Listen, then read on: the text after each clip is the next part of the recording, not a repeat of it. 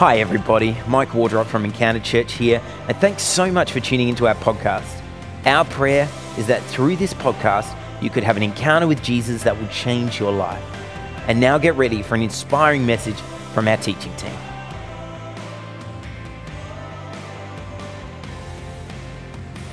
It's great to be here with you and to share the word with you that I hope is very relevant to the season that we're in, which is the season strangely called Advent in the life of the church. And Advent is a strange word. It sort of sounds like one of those religious words that doesn't have much application beyond that. Except you realise we use it all the time, I realise, without even noticing it. We talk about the advent of social media, or we talk about the advent of streaming services, because Advent means coming, arriving, coming.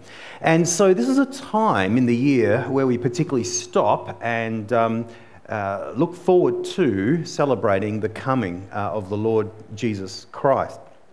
It has another dimension to it as well, but I'll talk about that a little bit later on. But celebrating the coming of the Lord Jesus immediately sends us to the Bible to look and to read the story, the narrative again and again of how this happened. Now, if you go to the Gospel of Mark, you'll be disappointed. It's not there. He comes straight in with Jesus arriving and encountering John the Baptist, right?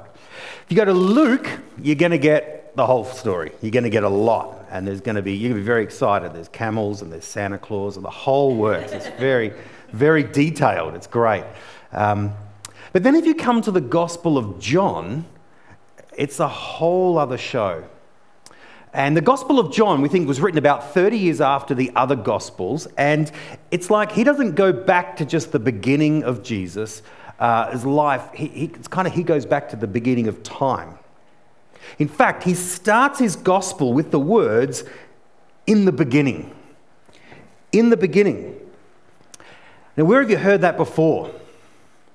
It's way back in Genesis. It's like John is saying, I want to tell you the story of Jesus, but I'm going to go widescreen. I'm going to go way back to the beginning. And let me read you what he says. He says, "In the beginning was the Word, and the Word was with God, and the Word was God. He was in the beginning with God, and all things came into being through him. And without him, not one thing came into being. What has come into being in him was life, and that life was the light of all people." It's not so much, a manger and and the usual story. No camels, no donkey. This really philosophical kind of language, but it's there right at the beginning. And he goes on and on and on like this for about 18 verses, and then it kind of kicks into the story of Jesus' life. We have all the usual kind of adventures. So what's all this about? It is quite mysterious, and yet it's actually incredibly rich. He starts off, "In the beginning was the Word, and the Word was with God." What does that mean? What's the word? Well, actually, the word in the Greek is the word logos, right?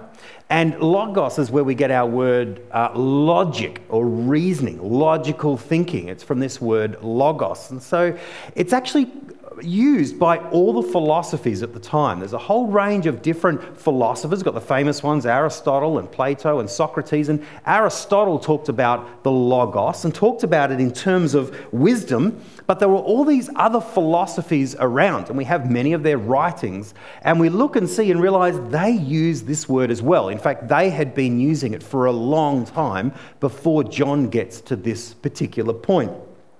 And it's a really kind of interesting word that if you like, could be best summarized as reasoned discourse, or you might even call it wisdom, the fullness of logical thinking.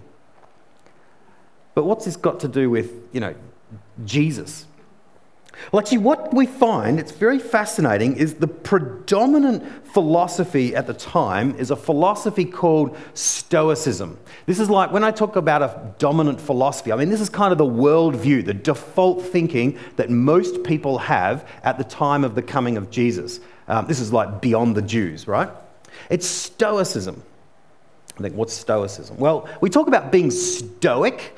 A person who's been through a hard time and yet kept their chin up is often referred to as being a very stoic person.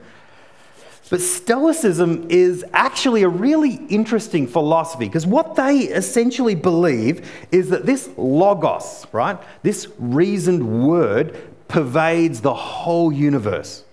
They kind of believe the whole universe is wisdom and reasoning. All of nature is shot through with this wisdom. And that to live a happy and content life is essentially to adapt yourself to the way things are. That a life lived in harmony with nature is like the highest virtue. So whatever happens, whatever providence enables, whatever fate decides, whatever the way the universe is up to you to kind of adapt to. And just get along, just sort of accept and survive and to live a virtuous life.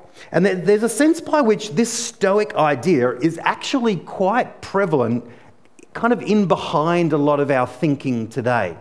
And I hear this in the language a lot. I remember sitting years ago in a pub after work when I was working at Optus, and I was sitting around with about 12 friends from work, and we went around the group and said, what do we believe? Now, I was studying ministry at the time, so I said, look, I believe in God, pretty standard Christian and all the rest of it. And we went around, a few other people said they didn't believe in God at all. They were total atheists. But most people just said, nah, I reckon there's something. And they described something in really interestingly broad terms. There's love, or it's not like a man with a beard, but I reckon there's something.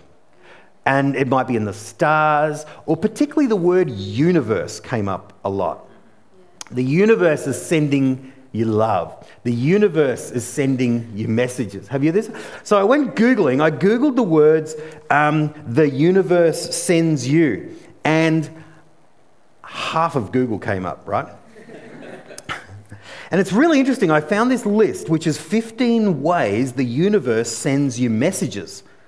I would have thought this was really important. Why is this not in the newspaper anyway? The universe is sending you messages, signs to look out for. This is interesting. Number one, reoccurring experiences. Same thing keeps happening in your life. The universe is sending you a message. Dreams. Dreams are weird anyway, aren't they? Like, you know what I mean? So this idea that, yeah, there's some thing being conveyed to me through my dreams is interesting. Animals. I've read this. The natural world has many vessels through which it can send the universe's messages, and none are more important than animals. Repeated sighting of a particular animal or animal behaviour can be a strong sign of unfulfilled desire or of things to come. All right. Patterns of numbers, seeing the same numbers come up again. Synchronicity, losing, finding, or breaking objects, like the same. You know what I mean? The universe is sending you a message. It's sending... And it's, are you ticking these off? It's amazing. Recurring words and phrases, song, music, lyrics. Song comes on, just at the right time, and it's like it's sending me a message. So there's a sense by which, and it goes on and on and on, unexpected meaning. Now, there's a reason we do see a lot of patterns. We're pattern recognition machines. That's what humans are. We notice patterns, and when things come up again and again, we notice them. But this idea that there is an overarching, connected sense of the universe which has a sense of meaning about it, I think is actually a pretty strong worldview in our culture, like believe in God or don't believe in God. Saying there's absolutely nothing and no meaning whatsoever. Being a pure materialist, that the only things that exist are things that can be chucked under a microscope and there's no rhyme or reason beyond that. is a pretty confronting way to look at life.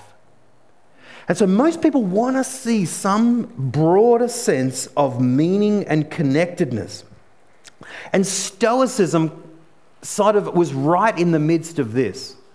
That there is a natural world, but the way it is the way it is. And that we need to learn to live in harmony, to accept the way it is as a way of finding peace and virtue and living the good life. Now, let me say right up front, some of this is pretty sensible.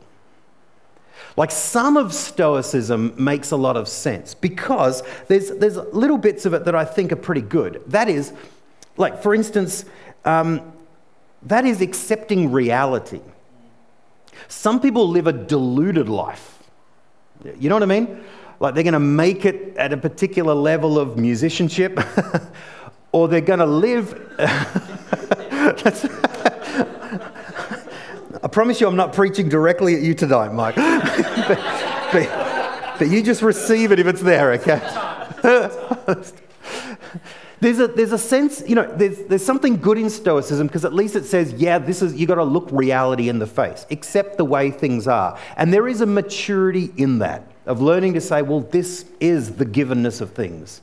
This is what life is like. There's a really positive in it, I think, sense of living the virtuous life, seeking to live, like an examined life.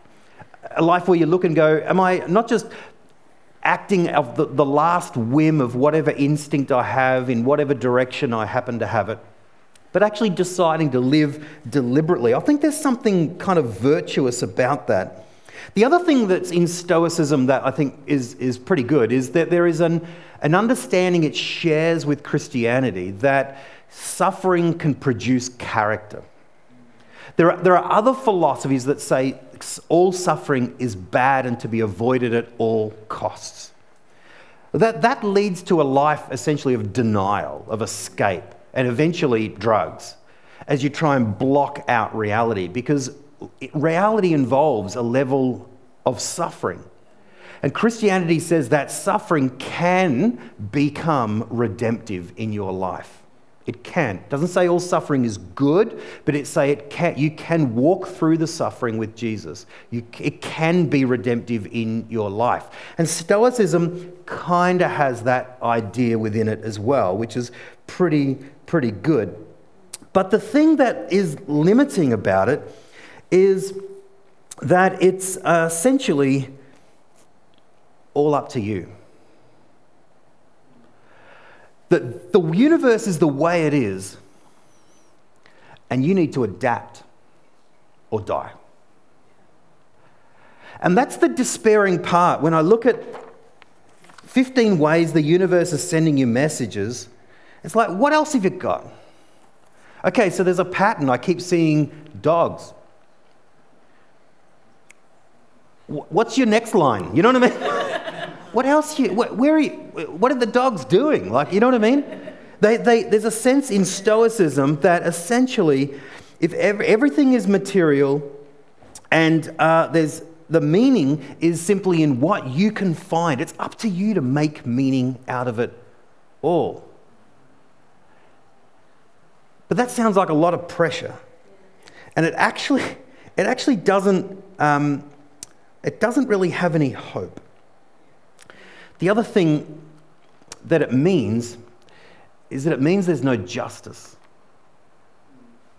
Because Stoicism says this is the way things are, and so you need to accept it. And in the end, the Stoics were pretty intolerant of people with handicaps or disabilities or anything like that, because you just got to accept this is the way it is. And if you don't fit, then you don't fit with nature at its highest good.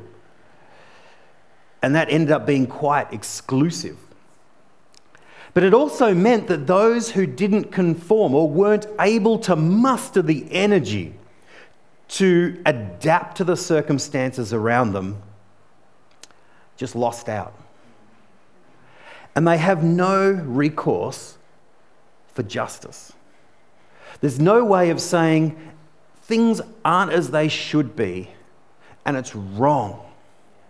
Because Stoicism says, no. It's up to you to adapt to the circumstances around about you. And there's no hope. The wonderful thing about this, though, is that in the Christian story, is that John comes along and he grabs this word right from the middle of that philosophy, this logos, this overarching ordered reason. He picks it up and he actually says, you know what? Let me tell you the story of Jesus. Because in the beginning is this thing, the Word, and it's with God. And it actually is God. It was in the beginning with God, and all things came into being through it, and without it, not one thing came into being. But he doesn't say it. He says him. Him. He says from the beginning of time, this ordered logos, this thing, this speech, this word, this reason, all the way it has been there and all pervasive, but it's not an it. It's a him. And his story of Christmas is that the Word becomes flesh. It comes. The advent of Jesus, he comes. And what that means is that the ordered universe isn't an empty material universe, it's a person. Yes. And you know the great thing about this is that a person comes for you. It's not just up to you to adapt yourself to the world and the way that it is. The pervasive spine of the universe is a person who has come, a person who was there in the beginning. Right at the beginning of creation, and all things, the Bible says, were created through him and for him.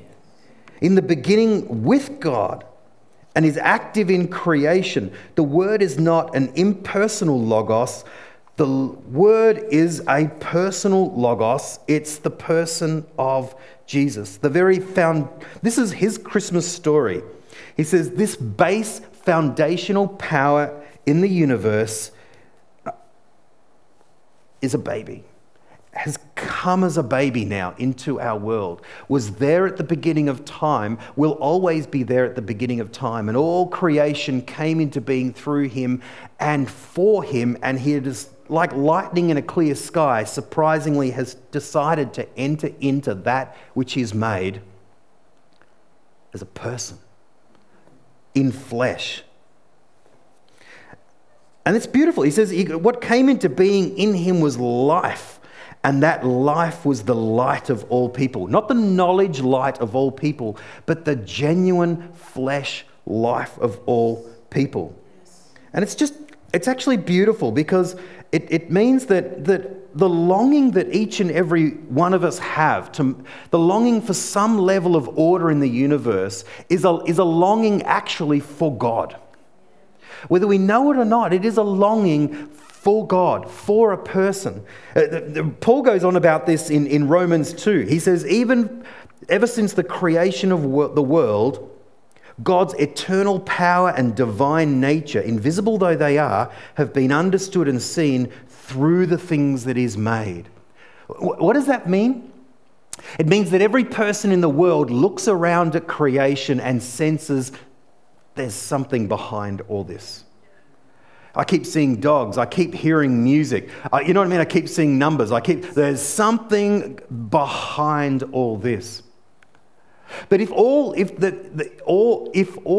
that is behind it is simply the universe itself sending a message, then it's empty and that it's dark and it's material. And Christianity, or John in particular, says, yeah, all of that is God. And he's come for you. It's actually beautiful. It's absolutely gorgeous. And so therefore we have something, and that something is hope. New Testament scholar Vicky Balabansky writes this. She says, "The hope of Jesus enables something beyond just an invisible, deterministic trajectory. To have hope is to express dissatisfaction with what is and to cultivate a conviction that a better world is possible. Hope recognizes the goodness, virtue, and happiness are not found in ourselves alone, but dependent on the one in whom we hope, namely God." Stoicism, and I think the default thinking of a huge part of our culture, is that there's a vague sense of the universe that has some level of meaning, but that it's up to us to muster it and find it within ourselves. Christianity says that's a fruitless task. You can't do that. There's no hope in that. There's no hope out there, and there's no hope in here. But your instincts are right. There's something, but it's a person, and this person has come for you. One of the most powerful illustrations I've ever seen of these two different ways of looking at the world are in the movie The Shawshank Redemption. The Shawshank Redemption, I saw a poll the other day that voted like the number one favourite film, you know what I mean, of everyone. It sort of is always up there as a favourite film, an incredible story, well, of redemption. And there's this great scene though. I actually looked up the script and found the exact words. And there's a beautiful scene with Andy. Remember, Andy goes to jail for something he didn't do. And while he's in there, he's sort of hoping to one day be found innocent and or at least to get out. But in there, he meets Red. And Red's played by Morgan Freeman. And Red is a stoic, right? He says, you've just got to adapt to prison life. You've just got to accept this is the way it is. And the script reads this. It says, Red says to him one day, "Let me tell you something, my friend. Hope is a dangerous thing. Hope can drive a man insane." You see, that's stoicism right there.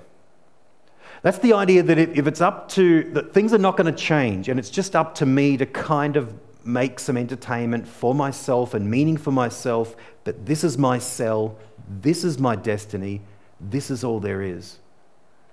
And he says, don't hope, Andy. You hope and it's not going to change and you'll go crazy. And the script in the next scene says this: Andy lies in the dark, studying the chunk of concrete in his hands, considering the possibilities and wrestling with hope. As you know the story, he breaks out. And he leaves and writes a message back to Red. And he writes this: remember, Red, hope is a good thing, maybe the best of things, and no good thing ever dies. You see, fundamentally, what John is saying is this: the Word has come, and it's a person. It was with God in the beginning, it's with God now, and He has come into this world, so there's hope. It's not just, this is the way things are. It's not just, well, I guess I just have to adapt to it. The Christmas message from John is, the Word became flesh, and you can have hope. There is hope.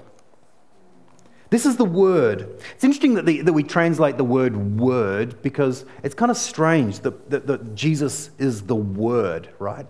But it's actually about speech, because what he's essentially saying is that when we speak, things happen.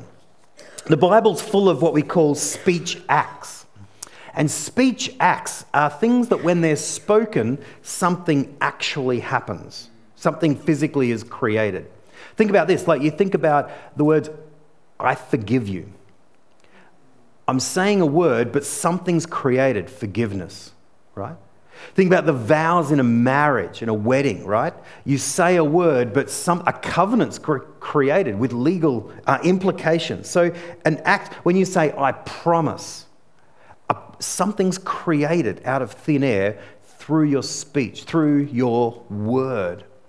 And see, the wonderful thing about God is the ultimate word. And so when God speaks, the universe itself comes into creation. This is the word at work.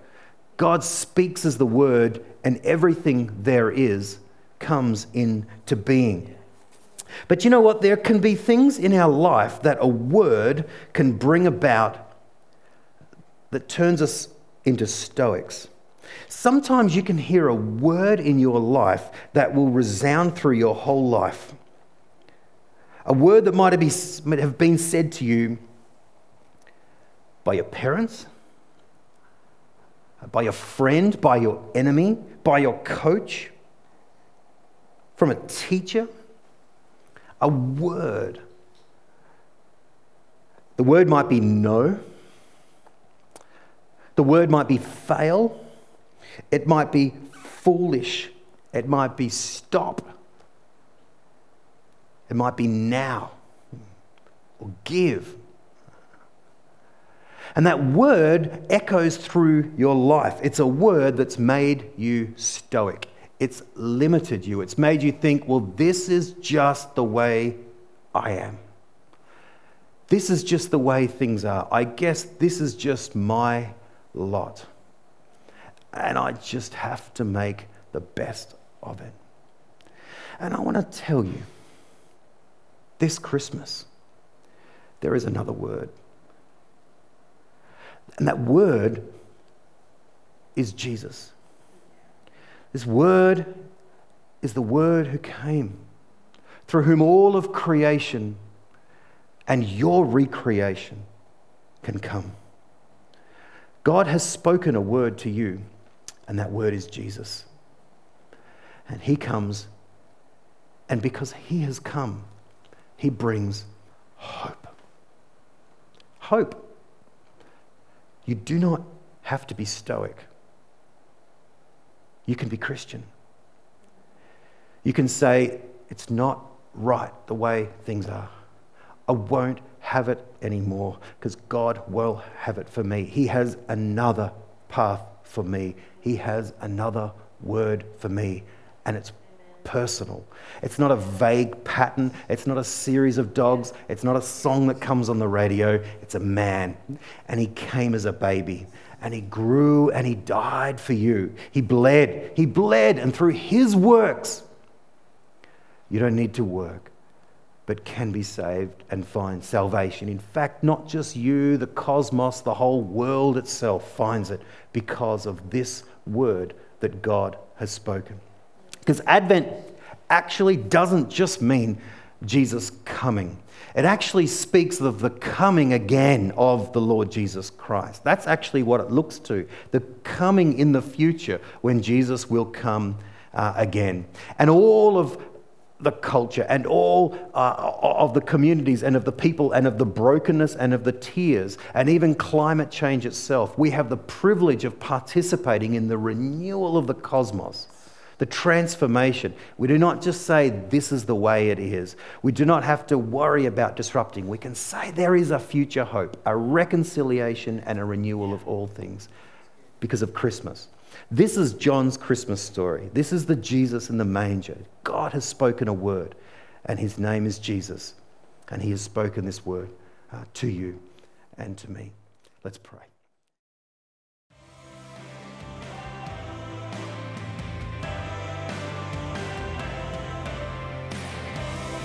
Thanks so much for listening. I pray that you were able to hear from God in a fresh way today. We'd love to hear from our listeners. To connect with us or to support the work of Encounter, please jump on our website, encounteradelaide.com.au. And if you enjoyed this podcast, don't forget to jump onto iTunes, Spotify, or your podcast provider and give us a rating and review. Or share this message on your social media accounts and tag us at Encounter Adelaide. God bless. Have an amazing week.